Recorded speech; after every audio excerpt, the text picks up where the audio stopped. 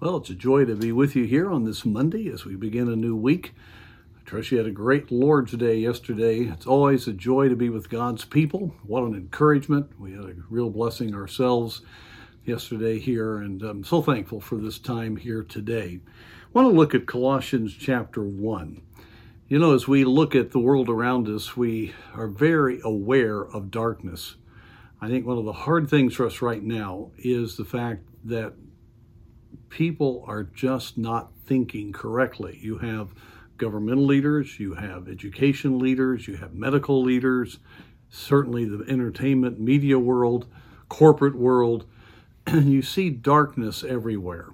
And of course, we know that it's because of sin and Satan's blinding way and the fact that Christianity is not the force that it ought to be. We do see darkness. But there is a real encouragement in Colossians 1, which speaks of the greatness of our God.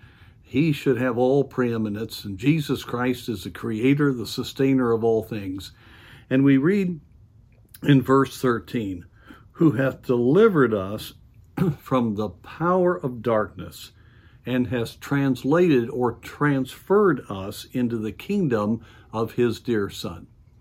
Now, as we look around us, we see Satan's blinding power.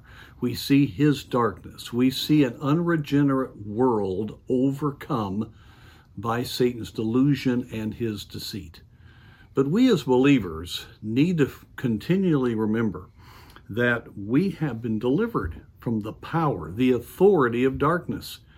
We are now in the spiritual kingdom. Jesus Christ is our King spiritually. He's our Savior. And so the moment we were saved, we've been transferred from the darkness to the light, from death to life, from unrighteousness to righteousness. And even though we still live in this body of sin, our spirit is regenerated and we can live a life that is controlled by the Holy Spirit. And so we need to understand, yes, the world is dark, but we're not part of that world. Now, the issue is God's people do not need to yield to that world. That is what is tragic. When we let darkness come into our lives and into our churches, the light goes out and we do not have the influence that we need to have in this dark world. So our concentration ought not be on being frustrated with the dark world.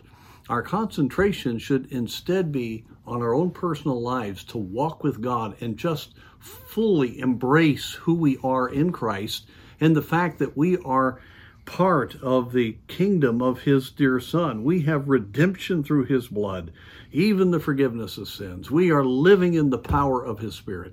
And we need to concentrate on living that out so that our light individually and then our light as a body of believers is bright. That's how our culture was helped before, and that's the only way our culture is going to be helped now.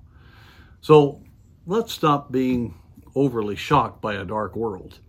Let's instead rejoice in the fact we have been delivered, and may God use us to be part of delivering many others out of that darkness.